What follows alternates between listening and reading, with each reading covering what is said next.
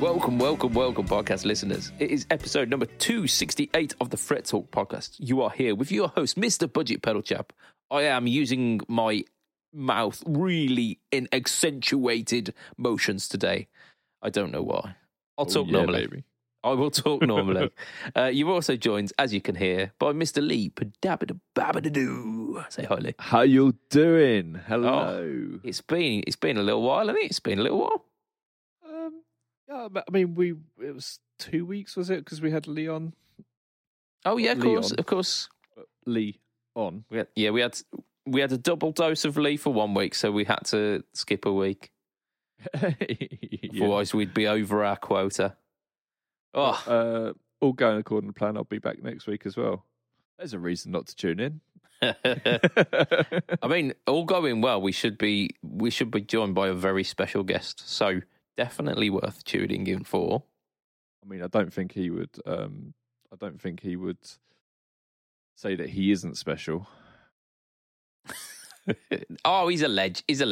But we're not gonna let the cat out of the bag. We are gonna leave the cat firmly within the bag. I love that segue. Indeed, yeah. Animal cruelty. Hey, Lee. Wagwan. What's happening? Yeah, ups and downs, man. But I've been a busy boy. Putting out some reels. So we're getting into like the this millennia, really, aren't we? Oh, you know that meme of Buscemi, Steve Buscemi, like wearing like cut off like 3/4 length shorts and a backwards cap of niggas. Like, hello, my fellow dudes. It's just it's that, isn't it? I mean, I watch a lot of reels now. I think everyone does, don't they? They're so addictive, just like swiping up and just going from one to the other. But there's a lot of bullshit ones where they're like, "Oh my god, I can't believe this happened." Yeah, it's like, that, isn't it? It's the comments like, "What?" So it's they catch you in a trap because you're going through Facebook or you're going through Insta, you get hit by like a little scroll bar of reels. Whatever they're called on that platform, and then there's always one that's got like a title that you go, oh, I'll just watch that one, and then you're in a fucking loop, and it gets you, and it makes me feel dirty every fucking time because it's like I don't want to be watching 15-second videos. I've got better things to do with my life, but they get you. Some of them are really funny. Some of them are legit funny, and some of them are interesting as well. Yeah. But I don't know. It's either that or watching YouTube videos about science, and then I sit there and I'm like, "Oh my god, I've got a whole new understanding of this, that, or the other." There's me watching fucking plays through of Skyrim. Oh, I plugged in an Xbox 360 for my daughter today that our auntie gave her. Cool. And in the tray was Skyrim. I was like, sweet. Get in. I've got probably 5 versions of Skyrim. Oh yeah, I've got it for the 360. I bought it for the PS3 at one point. I paid for the 360 version, and then the website that I bought it from sent me the PS3 version. So I had that for a little while. I bought it on the Switch because it was on sale, and I've lost a fair few hours to it. Now my son asks me why you can't have your Switch back. They've done a VR mod for it, and it's the full game, and apparently it's absolutely amazing. Oh, VR can get right in the bin. VR is like 3D in movies. Does absolutely fuck all for fuck all. No, it's gonna be the way. Like, say 20 years time, that's how all computers are gonna be. They're all gonna be VR. Ugh. I'm gonna move back to pen and paper at that point. Blues dead. That's it, yeah. I'm going analog straight into the amplifier version of a computer. Yeah. So the other thing I've been doing is organizing my studio. So it's a very big process. It's like really laborious, and I bought this shelf, this cabinet that I showed you earlier, with like, I don't know, 8 drawers, 10 drawers, something like that, and it's just organising all my cables, and it's literally just full of cables and shit like that. And I filled it to the brim with it all organised. I was like, oh, brilliant. Absolutely brilliant. Turned around and found another bag of cables. I was like, oh, fuck, I'll deal with that later. Sat down, looked at the chair next to me, and there was a shit ton of cables on there. I was like, fucking hell. How many cables does one man need? Yeah, like shit honestly, tons of cables. My mate was over a few weeks ago, and I couldn't find a kettle lead. And I was like, I'm sure I've got one around here. I sent him a picture of this drawer full of spare kettle leads yesterday, and it must be 20 kettle leads in there. I was like, how the fuck could I not find any of them? Yeah, I've got mental. I've got a bag full of them in the back of my car, just in case I forget to bring one to a gig. Yeah, it's mental. It really is. But it's all getting here. It's all getting more organised. And yeah, I'm really, really happy with that. Fabulosa. So, talk to us about these reels that you've done, because you did. I think you've done 3 by the time. Well, when we're recording this, you'll probably have done more by the time this comes out. Yeah, there's a few more going out. The ones that are interesting that have kind of kicked it off. There was one for the Pantheon Deluxe, which where you used fucking Comic Sans. That was the bait. That was, wasn't it? Absolutely on purpose, because I know that both Jason and Richard absolutely hate it over at OnePlus. So I was like, I used that, and I've tried to make them interesting. So I've been taking these guitar lessons, as I said, and one of the things that I did recently was to try to shred, but shred over interesting chords and do the chord changes while I'm shredding, because me and Emmanuel were doing it recently, and I was like, okay, that just made shredding really, really interesting. It didn't sound like I like to use shredding as a means to get from one place to another place with an interesting sort of flair. Yeah, I don't like to just do shit tons of shredding, mainly because I'm not that great at it, but also it just bores me. But yeah, doing it like that, it just sounded amazing. It was like proper like Tom Quayle-esque.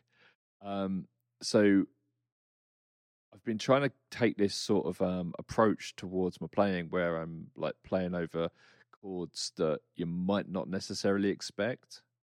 Yeah. That shouldn't necessarily fit, but they do.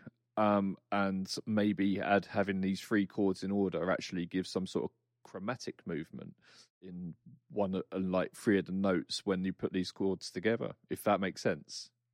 Yeah. I've done stuff like that before, where you use like chord extensions to create chromatic lines. Yeah, I like that kind of stuff. It requires a bit of brain power, but yeah. And there was like something that Emmanuel showed me was when you're doing a turnaround in blues, if you play a 7th chord, like do the E7, what you're doing is you're adding in the harmonic minor note to the scale. So if you're playing in A minor and you play the E7, you're adding in the sharpened 7th from the A minor scale, which gives you the harmonic minor. So on a turnaround, you can chuck in a harmonic minor scale. No one really notices that you're getting your Malmsteen on. You're just, adding it in, and it sounds sweet. So I've done that on that reel, and I also stepped it up in terms of gain. So I started with clean, then one side of the Pantheon, then both sides both on. So by the end of it, I'm shredding, and all this I did in like 30 seconds. It sounded wicked. I was well impressed with it. I planned it for ages. I was working on it for ages, but all for like 30 seconds of whittling. I'm sure there's some parallels that we can make about putting in 10 minutes worth of work to get 30 seconds of good stuff at the end. Cooking. Of course. Yeah. That's the one. Making a sandwich. Yeah. The other one I did was for the Surgeon, for the Matthews Effect Surgeon, and that was really nice. Set up 4 presets and then just went through the different presets and just played something, and that was a minute long, and it sounded good. And then I had some total bellend say, "Oh, it's out of tune. Your guitar's out of tune." The guitar wasn't out of tune. It's an analog fucking delays moaning about, and the repeats are modulated, so the repeats aren't in tune because they're modulated.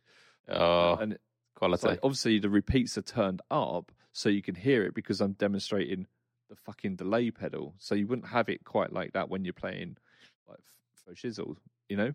Don't you love the internet? Don't you love it? I mean, I had some guy telling me my Gibson wasn't real. Oh yeah, I saw that, and then you sent a link to like the model that it was, and he was like, "Oh, okay." Yeah, but, like this is when they were for customs sale, are supposed to have was... double binding, and you're like, "Well, shut up." Yeah. It's like the only difference between my guitar and a custom is that there is no binding on the back. It's because it's a signature model, and it's like there's only 200 of them. In that way, mine is much more custom than a custom, if you like. There's fewer of those in the world than there are customs. And it's still got a 7-ply binding on the body and the headstock, and it's got the binding on the neck as well. So, that's proper there ebony fretboard. So yeah. Nice guitar, that. Indeed. We've dropped some stuff on Pedal Boards of Doom this week as well, haven't we? Yes. I say we. Me and Josh have dropped some stuff on Pedal Boards of Doom this week. The Brummy Brothers, as I like to call them. Indeed. Pedal Boards of Brum. But yeah, it's I'm not gonna spoil any of it because it's a roller coaster of a video. But the crux of it is that me and Josh try and get the best Master of Puppets tone out of our respective modelling units. So the video is called like Master of Modelers or something like that. But there's a twist goes on, so it's definitely worth watching. It'll bring tears to your eyes. It brought tears to someone's eye, didn't it? Yeah. In fact, you do actually feature in the video as well, don't you? I do, yeah. Because you were the official adjudicator. Yeah, so, my no, I won't say what my thoughts were. They are outlined in the video. Yes. But like that's another video that we got some. Like I shared it in like one of the Line 6 videos, the Line 6 groups, and there was comments like, "Oh, it was really distracting because these neither guitarist played the riff right." Like the fuck. I did end up explaining that's because like copyright's a thing and whatnot. Yeah. But it's just like, and there were people like moaning about it before they'd even clicked the video, and you could see because what they were saying just it didn't relate at all to actually like, the content of the video. It's just like it's a thankless task, isn't it? Creating content on the internet. Do you ever feel like carrying brick wall around with you to just smash your head against it?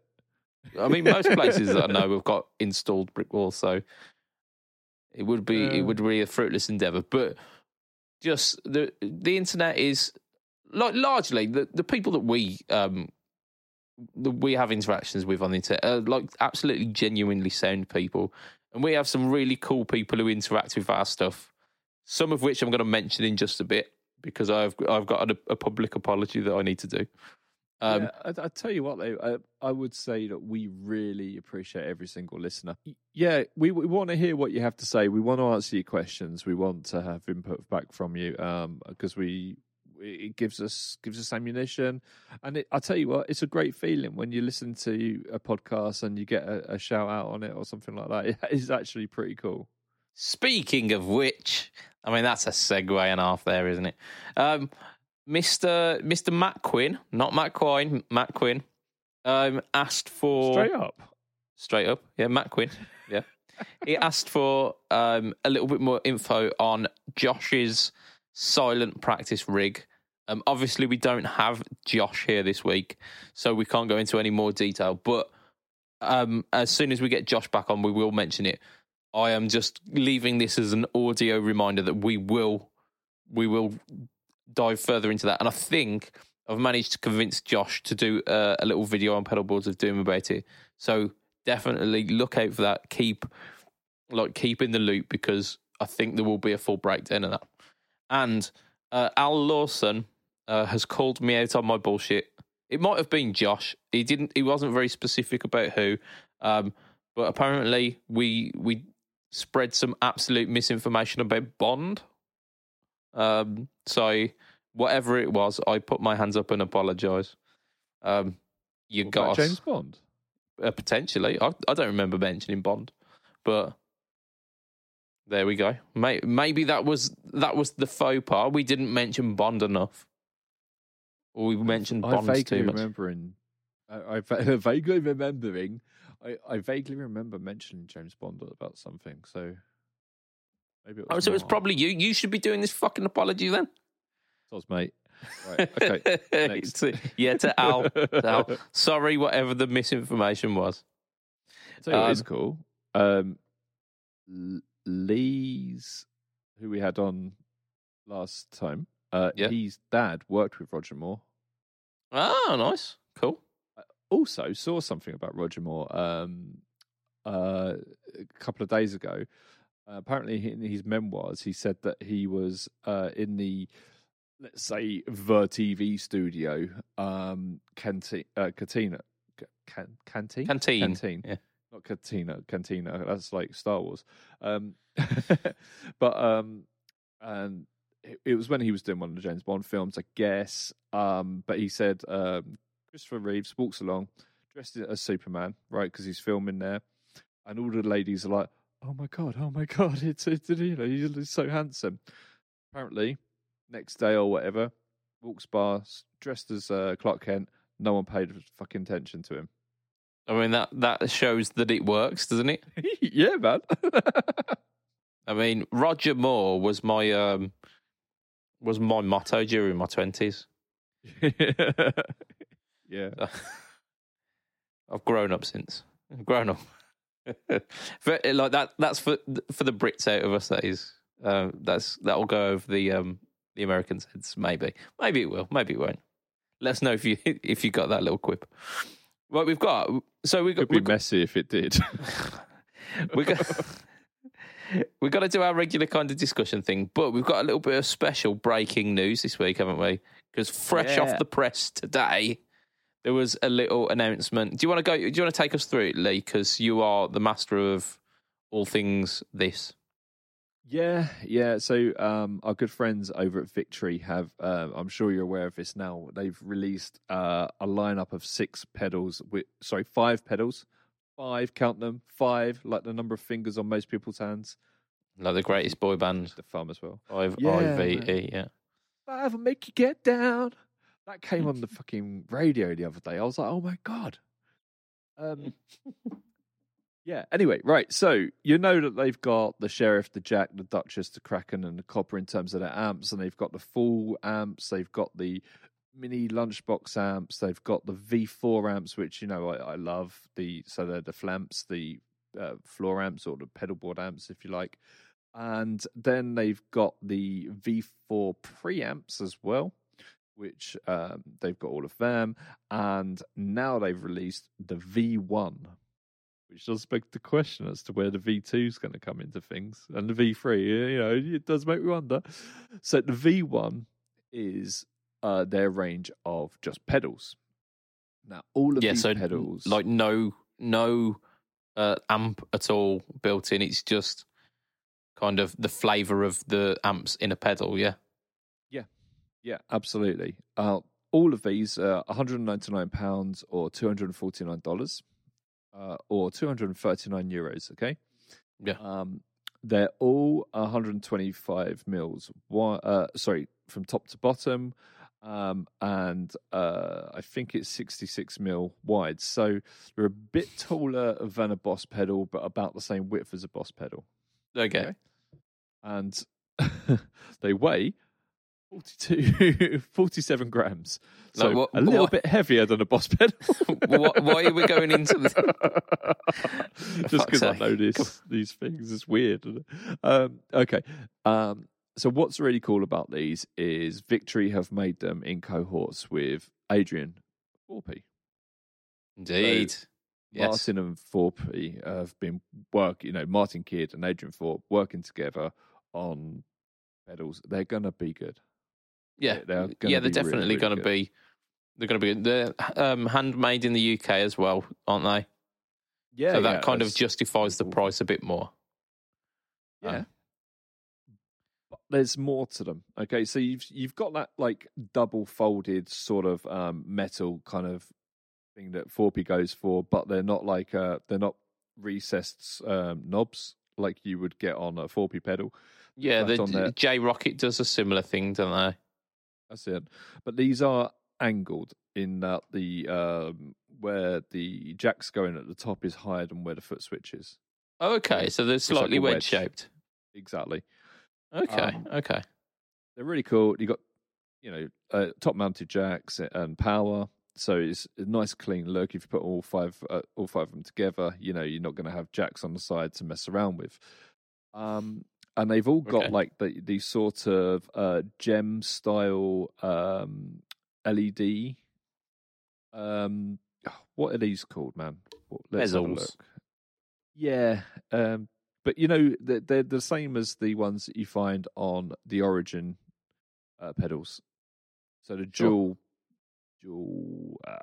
Right.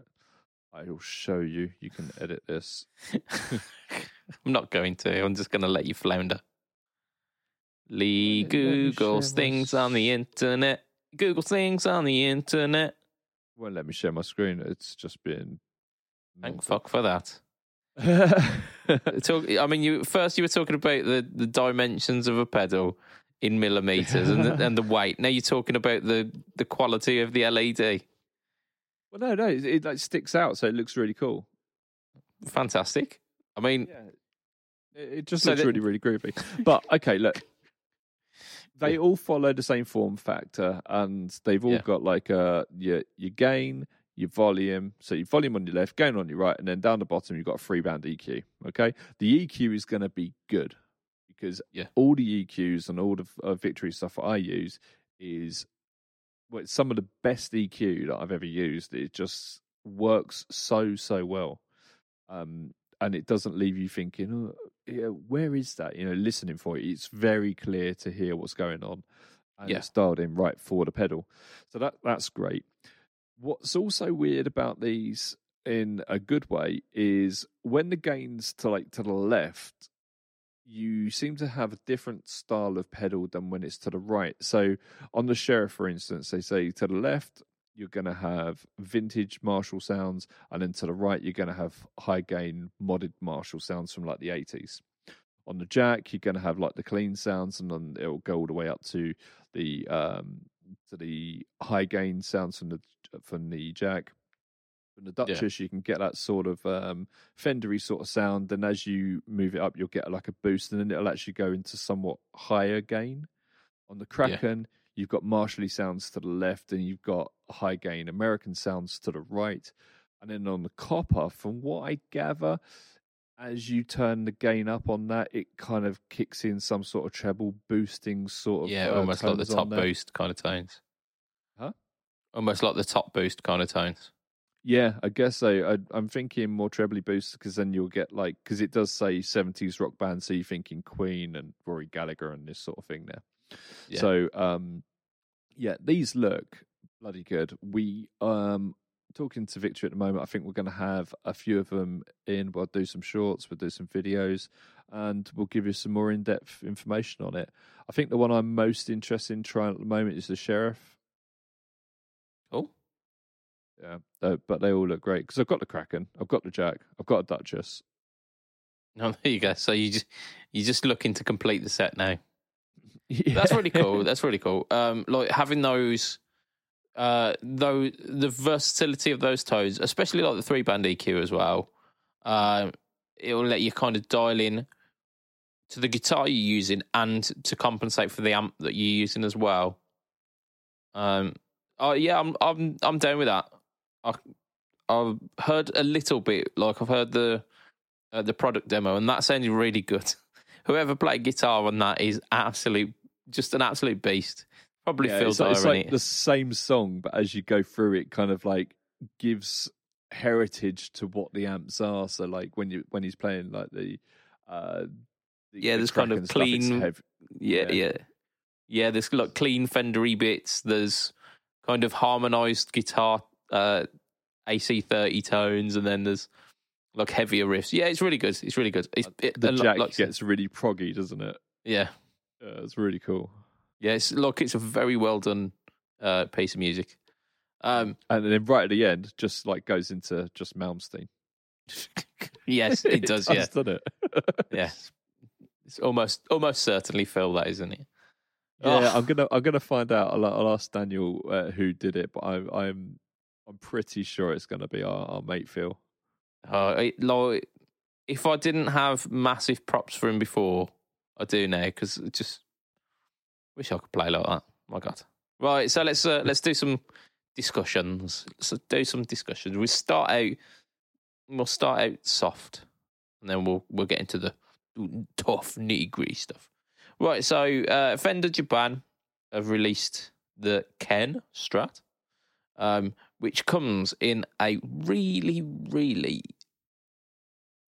outlandish finish. Like, it's a paisley finish that goes, it's like a black to a kind of sunsetty red burst with paisley. It's so... It's garish to a point of like opulence.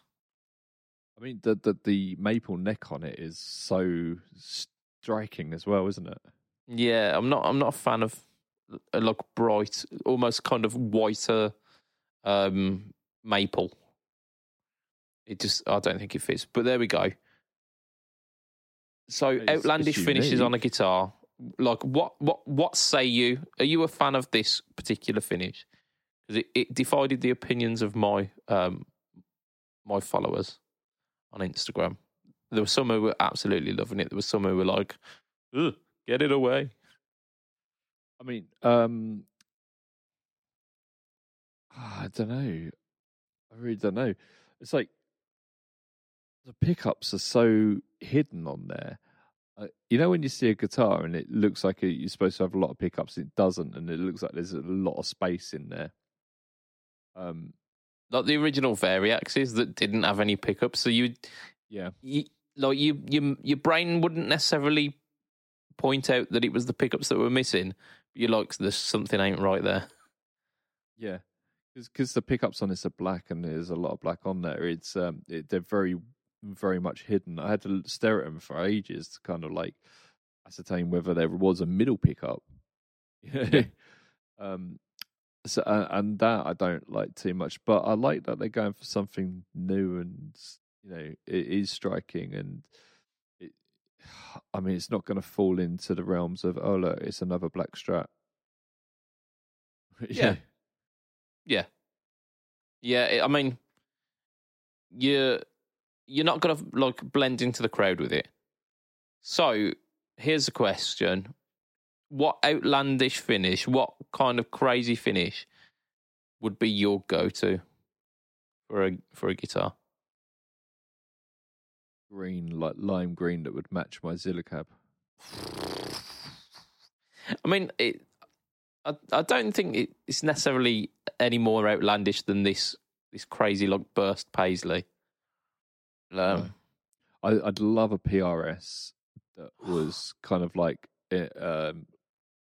tasteful quilting, like a flame, but tasteful, like not too much, that matched my Zilla cab. I'd love that.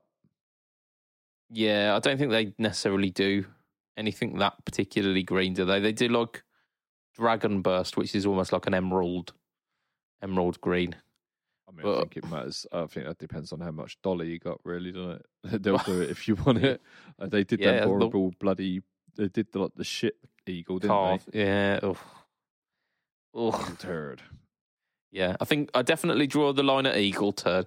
I think I draw the line at most PRSs, to be fair. Like, there's some really nice ones though. Do you remember when we've all gone up to like Andertons and stuff, and like they've got like the ones that almost look like a set of like denim jeans or something like that, and just I've never been to Andertons. Never been. I have not. I was going to say we'll have to go one day, and I just remembered how far that is. It's a lot further than it used to be. Yeah, like it used to be a lot closer for you. Now I'm the one who's closer. Yeah, by far. Indeed. I think I draw the line at, like, I'll go for it like a big flake sparkle finish. That's probably where I draw the line. Ooh, do you know what? I really don't like silver sparkle. I like gold sparkle. Silver sparkles, yeah. Depends, really. I could do, like, if you gave me a silver sparkle Strat with a black pickguard and cream plastics, rosewood board, I reckon I'd do that. That'd do me. Your question is, where would I draw the line, isn't it? Yeah, where would you draw the line? Like, what would be a step too much? Yeah, well, just before that step, like where's the point at which you'd go, this is a bit much, but I'll still take it.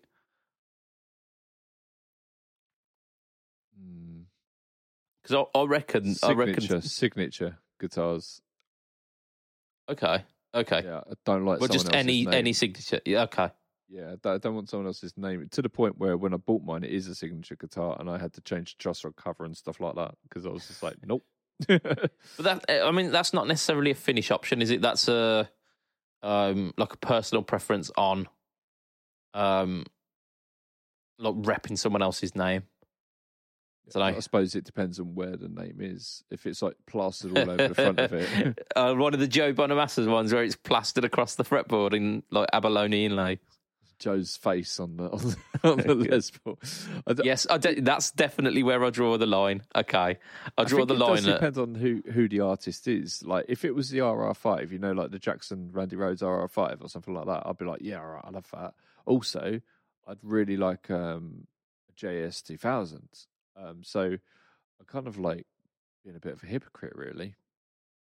Yeah, but the Satch ones aren't particularly Satch branded, are they? They're not plastered over. If you get the one with the alien on from Surfing the Alien, the Silver Surfer. Yeah, I draw the line there as well. That's definitely a pair of sunglasses on it and paint the face like the same color as Joe. It would actually look like Joe.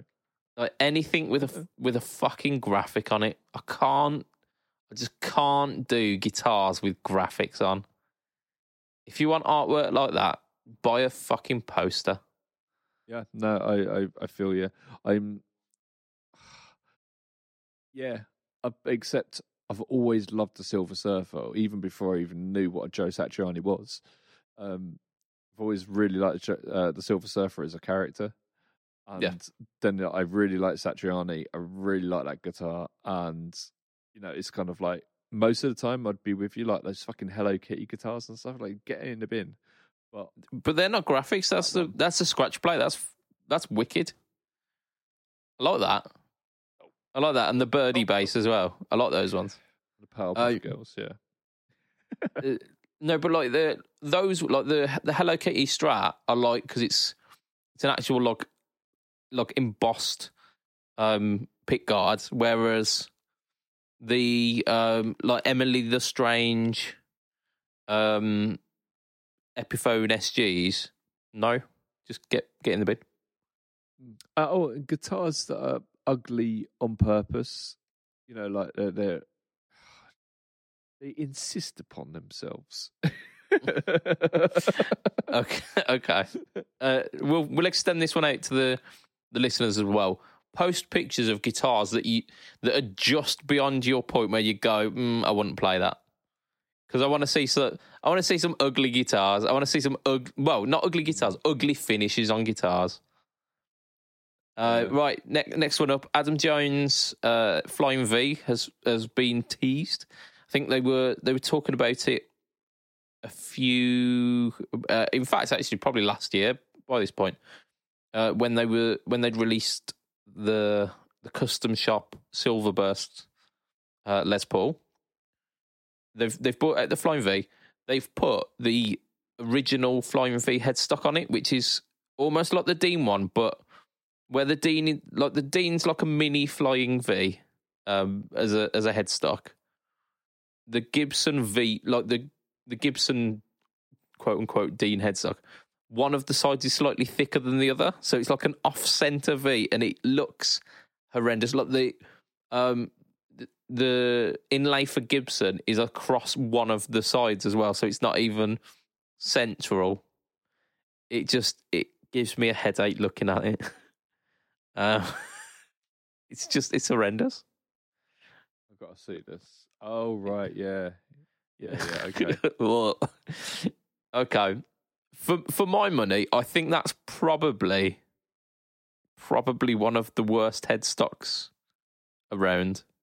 I mean, it looks like someone's just tried to make the best of a bad job there, doesn't it? It does. It looks as if they were trying to do the Dean headstock, but it was Friday afternoon, and they were clocking off in 15 minutes, and they just thought, you know what, fuck it, that'll do.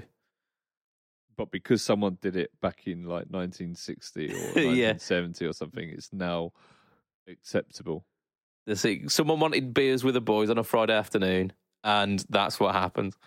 Yeah, I think that's probably what happened to the Telecaster headstock as well. No one realised they actually made something that looked like a penis. Whoa!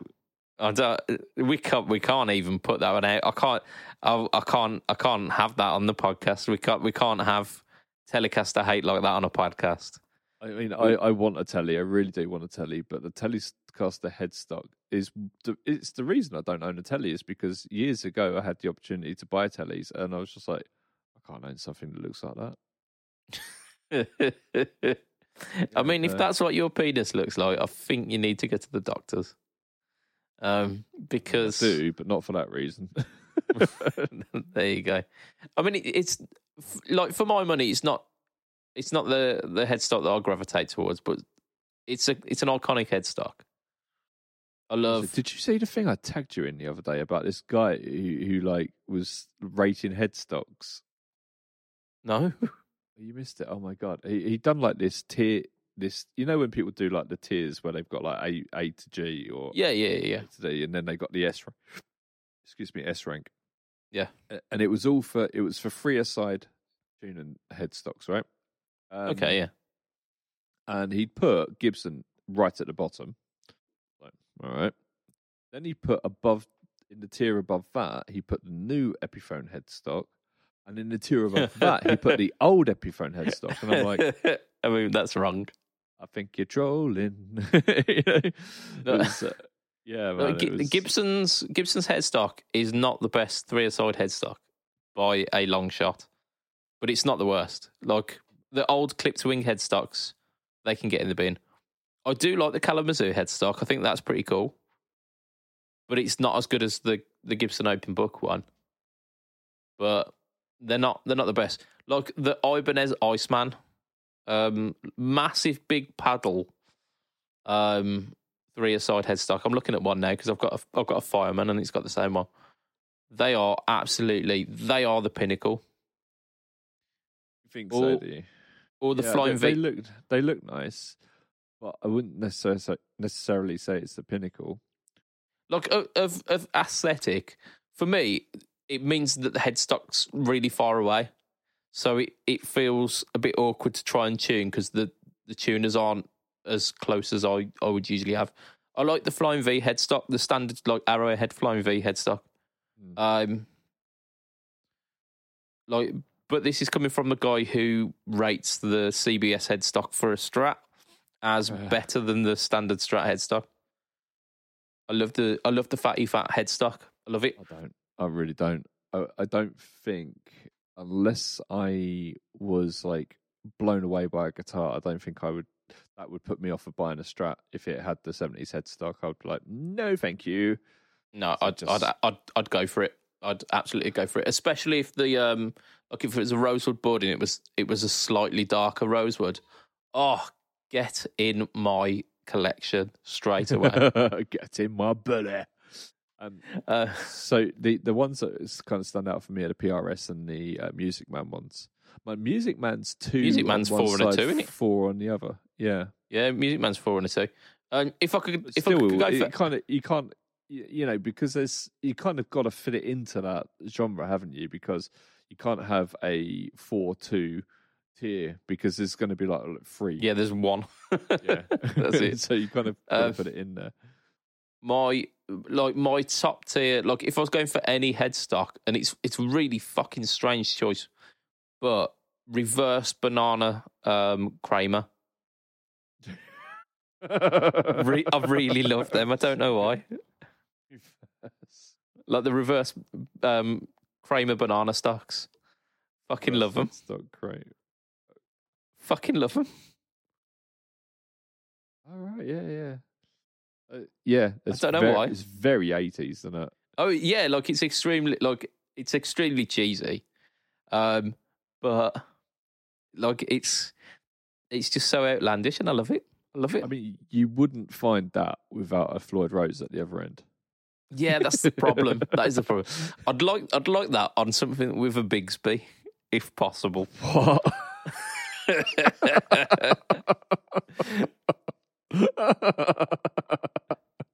Be just mwah, chef's kiss. Oh, man. Right. And do you know what that's like?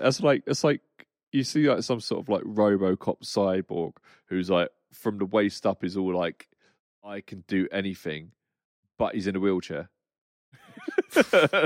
it's... I mean, indeed. Oh. Right, so we've got the Dreadbox Raindrops. I think I shared this week. I'm not entirely sure exactly what it is. I think it's an octave delay reverb, like a delay reverb. I think it was touted as basically shoegaze in a box, which is not my forte. So many pedals have said that. Yeah, I mean, it looks wicked. It's got this like really like again 80s aesthetic with like bright, like a bright kind of teal color with pink writing on it. It looks amazing, but it made me think, what's the most kind of zany, just insane sounding effect that you just absolutely love? There's the AMA, which is the Bit Crusher reverb.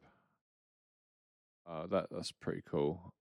And then you've got the Rainbow Machine, I guess, which I guess that's kind of why this is called rain. It's not. Yeah.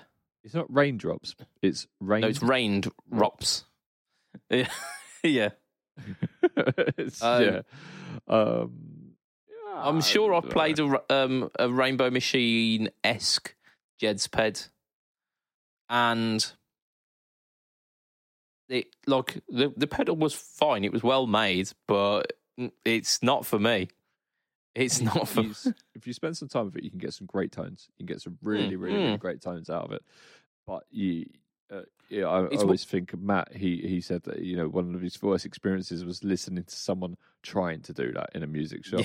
Yes, yeah, and, absolutely. But if you go and sit down with it, and if I suppose it's like you don't get travel sick if you're the one driving. You know what I mean? Yeah, it's that experience, isn't it? Like you're in control of the horrendousness. Yeah. So you're mentally prepared for it. Yeah, I've managed to get some really, really fantastic tones out of a Rainbow Machine, but I've also managed to get a hell of a lot more crappy tones out of it. Yeah, it's a bit like the Fuzz Factory, though, isn't it? Oh, I love that. But there are equally, if not more, bad sounds in that pedal than there are good sounds. Yeah, absolutely. It's but some of those bad tones, when you put in the hands of someone like Matt Bellamy, it turns into Origin of Symmetry. So, so you know, what are you gonna say? But I mean, like fully, genuinely broken sounds, like clicking and whirring and high pitched noises. I mean, where it's... have you listened to the beginning of Plug-in Baby? I have, yeah. Like he it's tastefully done. Yeah. Whereas exactly. I've used the Fuzz Factory. The Fuzz Factory 7, which has got a few more controls. Because that's what you need. Yeah, and there were points on it that just didn't make any sound, and then there were points that were making like random clock noises, like, and you're just like, well, that you sure that's what it was? It's a sound. But it's so set it to that, right? And then set a pattern delay after it. No. I want my guitar to sound like a guitar. I want to be able to play a chord and then that chord come out. I don't want anything that doesn't sound like blues. If I can't play it on a J. Bonamassa song, then I don't want to hear it. Okay, mate. Sound is sound. See, there's a sound. No. That's your sound. That's your way of expressing. I'm not sure about that. That's a sound. You can express yourself without having to go.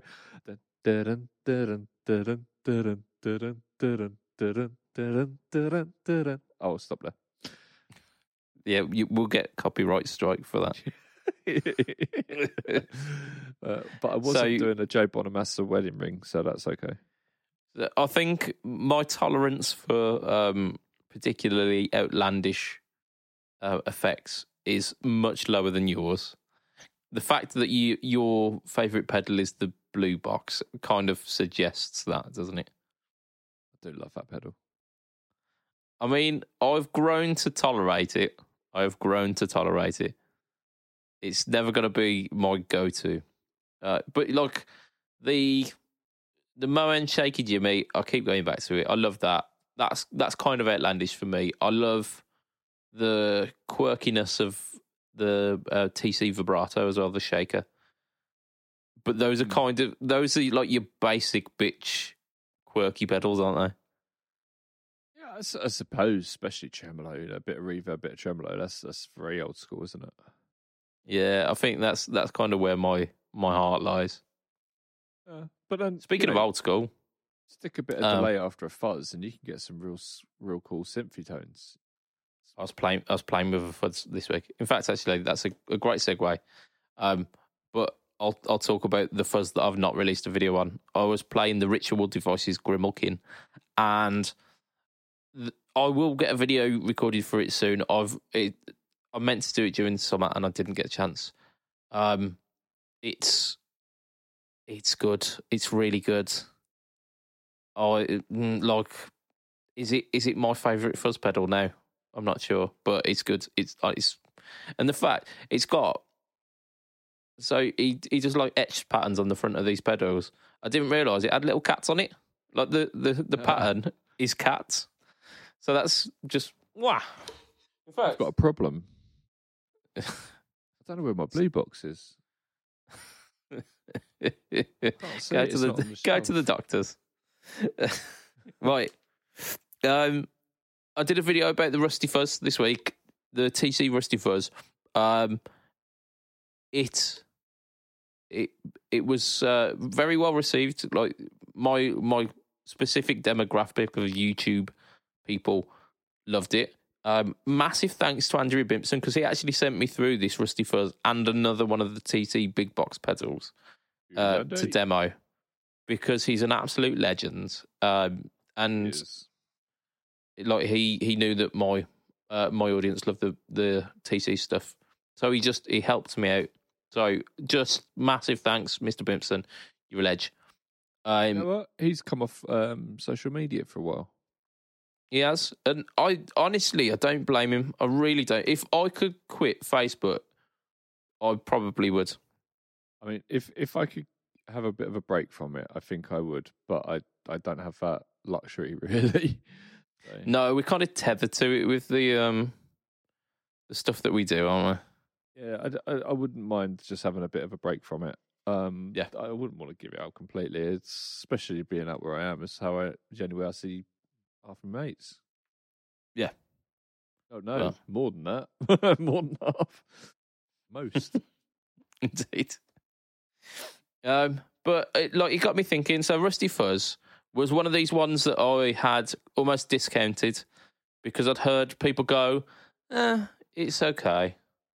Like, it's not the best in the lineup. But actually, I think, aside from the Third Dimension, which I think is top tier, like S tier, I think this would come under A tier, definitely, if not kind of the bottom of S tier. We should do a tier, like a tier thing. We should do like a live stream tier of pedals. Yeah, we could do. Yeah. Maybe. Yeah, let us know if you think that would be a cool thing for us to do, because like, there's no point us doing a video if it's only me and Lee going to watch it. I mean, we could do it like just fuzzes, just choruses, just bits and pieces, and we can just sit there and hash it out, and we could do it live. We could do it with the audience, and everyone can have their say on it. Yeah, possibly. Yeah. Possibly. Maybe that could be like a Christmas special with like books and stuff like that. So yeah, I'd be into that. Yeah, why not transition that into pedals? So the Rusty Fuzz, I think, is a hidden gem within the TC lineup. What other pedal hidden gems are there out there that people should know about? Blue Box. We're not going to mention the Blue Box because Blue Box is like, people know what it is. They avoid it on purpose. If I weren't going to mention that the Rusty Fuzz, I would say the Dark Matter again by TC. I think people saw that and thought it should be absolutely brutal, and like gave it a wide berth. It's not a brutal pedal. It's somewhere kind of in the region of like OCD rat kind of territory, and it sounds fantastic. It sounds really good at the kind of mid-game. The pedals that used to be very popular and used to see a lot, but you don't see much anymore, kind of fall into this. Sure. Like what? What are we talking? Dynacomp. Okay, yeah. I'd say that, yeah. Mind you, the Dynacomp got a reworking, didn't it? It got the mini Dynacomp. Yeah, I remember that. Yeah. They did. But you don't really see them on people's boards anymore, but they are... You get two different types of compressors. You get a compressor that's trying to be like a studio compressor, and then you get a compressor that's kind of trying to be an effect more than like a studio sort of sound. And the Dynacomp very much is the granddaddy of the compressor effect. Yeah. And it really does give you that sound. You kind of put it on and you're just like, yeah. Oh, yeah, you can hear a Dynacomp, but it gives you that, like, that heavy squish, that really kind of processed, almost kind of like country tone or like 70s squashed guitar tone. Yeah. Yeah, it can be absolutely fantastic. I'm just looking at mine over there, and it's a proper vintage one, and we have to plug it in. Yeah, I've never actually played a Dynacomp. Put my hands up and say I've never played one. I've played my first compressor was a Dynacomp, like a new one, but it was my first compressor. I've played replicas. I've played like the Line 6 models of the Dynacomp.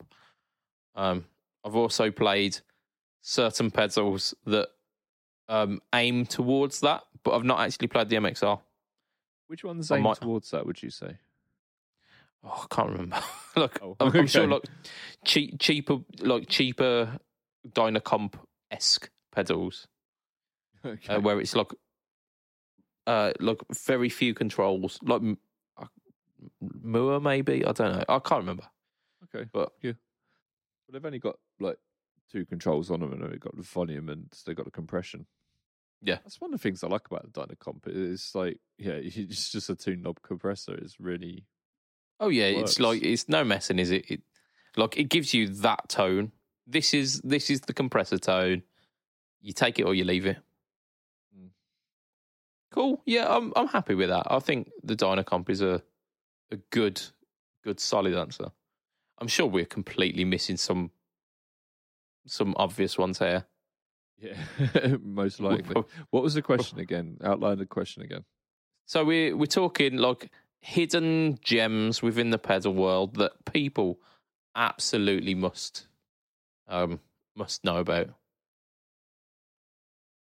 I mean, I've done a fair few on my channel. I think the Mosky Spring Reverb is an absolute must. Again, like 2 knob pedal.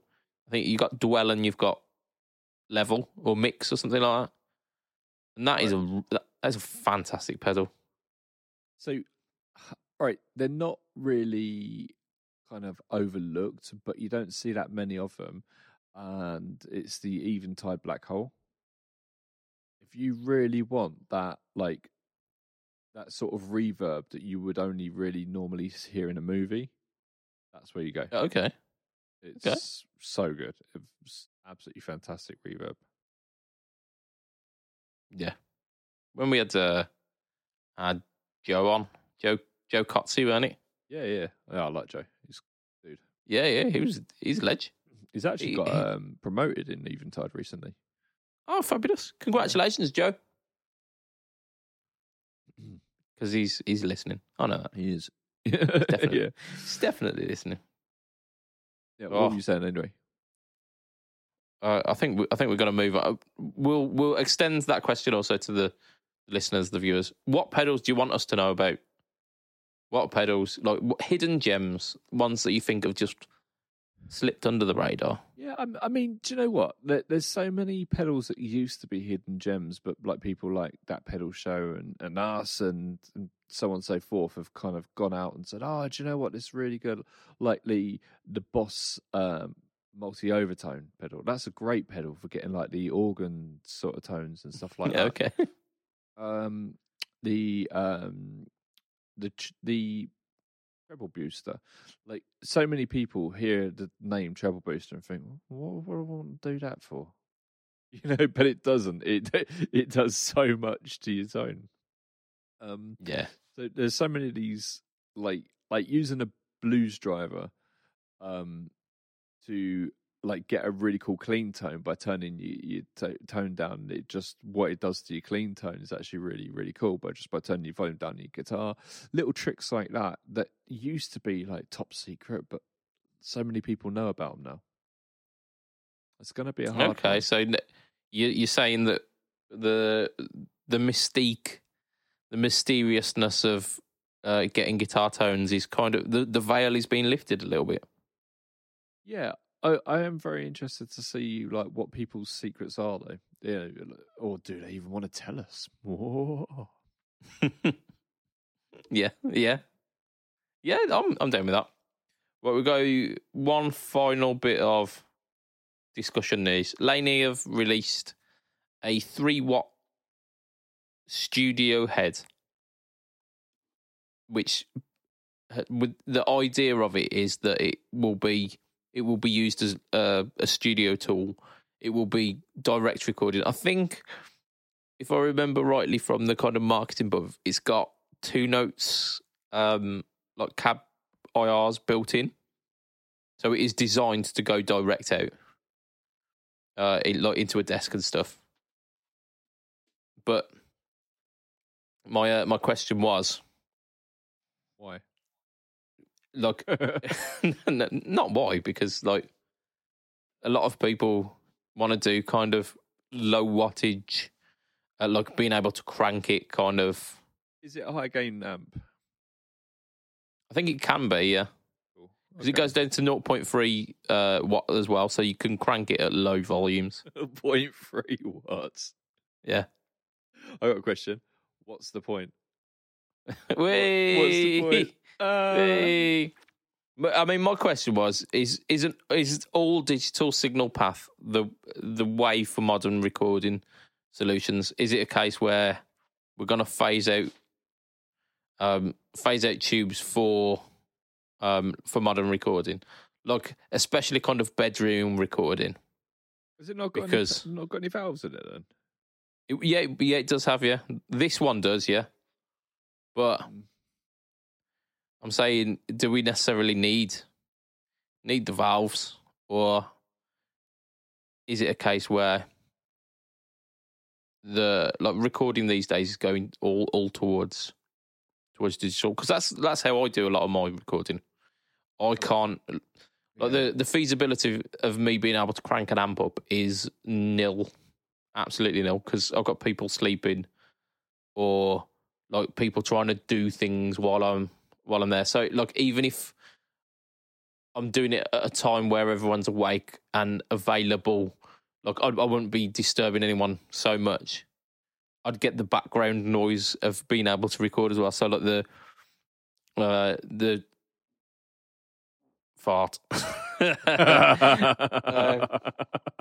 the like the environment in which I'm recording doesn't lend itself to clean recordings. Okay, whereas so I can come in on this. I know for a fact that most modern recording is moving towards DIs, where you basically play, you run an out into your recording into your DAW, and whatever you're playing comes over as a DI. Then they reamp that, and they reamp that through whatever they want in order to get it to sound right. And the benefit of that is, rather than someone saying, "Oh yeah, this is a really great tone that I got at home, and I've sent that over to you," and then they get a bunch of stuff that sounds great, but when you put it together and the tones just clash and they sound shit, and then they've got to re-cue the fuck out of it. They take all these DIs, they put it together, they put the overdrives on it, they run them through plugins and stuff, and then bam, they've got tones that work together really, really well. And the artist can turn around and they can say, "Okay, look, I want you to use this pedal. And I want you to use this amp," but how that person sets up that pedal and that amp, the person doing the reamping, they can set it up so it works perfectly. So when it's reamped, it sounds wonderful. And I know that for a fact because I've been talking to some artists that have been doing albums recently. But is that not all digital, or are they then reamping it, like sending it out into like the actual analog gear? It's usually going out into the pedals and then going back into digital amps. So it's almost like a kind of hybrid system, but no valves though. Yeah. So it's all. Yeah, so you're kind of solid state and digital hybrid rather than a valve and digital or valve and solid state. I mean, they might be reamping them into digital, into real amps. They might have some great amps there, but I doubt that they're going to have all the different amps for all the different artists that the artists want. So, if they want to sound like John Petrucci one day, and then they want to sound like, Billy Joel the next day or whatever, they're going to have Billy Joel, the piano man. No, Billy Joel Armstrong. Sorry, I meant to say. Then they can emulate them amps. Yeah, Billy Joel. Oh, yeah. So what we're saying is that actually is largely moving away from tube amplifiers. Yeah, in the realms of modern music, that's kind of like most people are using that. The younger artists I know and the younger guitarists I know, most of them never owned an amp. Yeah, they don't even know what it's supposed to sound like. Yeah, quote unquote. yeah. If you like, but they've got no basis of comparison, so why would they miss it? Yeah, everything goes through the computer, which is fine. If that's cool, there's no downside to moving. No, there are downsides to moving forward, but progress is progress, and we need it. Indeed. What a place to wrap up the podcast. We have got people to thank. We've got our audience who have made it this far. You are amazing. You know this. We love you. We've also got some extra special people who are Patreon backers. For as little as $2 a month, you can join this list. It is not so exclusive that only certain people can be on it. As long as you've got $2 a month and you're willing to send it this way, you can be on this list of people. They are as follows. We've got Mr. Andrew Bimson, We've got Mr. Adam Yeomans of Chevtone Effects. I was playing the Preacher V2, and it is wow. We have got Mr. Doug Christ of 37 Effects. We've got the Masters of Cinematic Universe, great podcast. We have got the Just Surprising podcast, who is also on, also great podcast. We have got Mr. Hugh G. Rection. We have got Mr. Fletcher, Mr. Ben Fletcher of Fletcher Pickups. Showing. Great pickups. I love them. I use them myself. And we've got Mr. Brian Gower of the Tone Jerks podcast and the Second Button podcast, and occasionally the Just Surprise Me podcast. All podcast mentions I have on my own feed. I check them out on the reg. They are good podcasts. They keep my morning commute, which is getting ever so long these days. Why? But they keep me sane. They just keep me sane. It's just more cars on the road. I think since lockdown, more people are going to the office. I mean, that's why I love it here. Is just I can take a 30-minute drive and not see another car. Nice. It's so lovely. Nice. Not jealous at all. So if you want to catch me online, I am Mr. Budget Pedal Chop. You can find me at Instagram, at Facebook, and at YouTube. YouTube is the home to the No Talk All Tone series and the No Talk All Tone Versus series, which this week has got a battle of the boss titans. We've got the SD1 versus the DS1, which is going to be the ultimate beginner guitar pedal. Which would you suggest to be the first guitar pedal of a beginner? MXR Blue Box. Go imagine that being your yourself. first pedal. If that was your first pedal, you just give up. Yeah, you give up on guitar. Yeah, if this is what it's supposed to sound like, nope. I can't make it sound good. See, what? Yeah, why does it sound like a keyboard? Why does it sound like a broken Atari? Oh dear. So Lee, Pedalboards of Doom. Where can we find you? Pedalboards of Doom. Yeah, you can find us Pedalboards of Doom. Pedalboards of Doom. Pedalboards. You can find us on Facebook. We've got the Facebook group, which is the largest pedal group in the world on Facebook. You've got Instagram.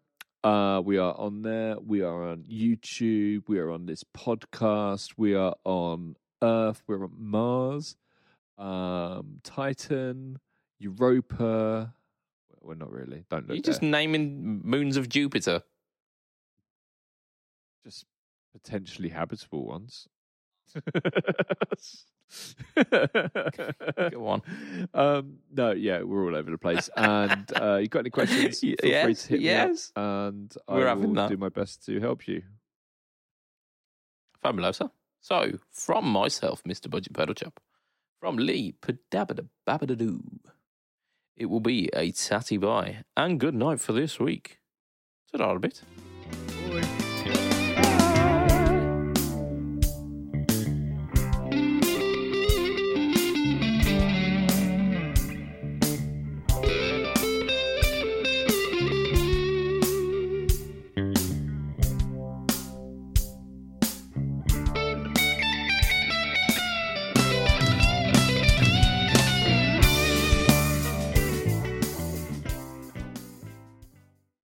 Has a small willy and hangs down?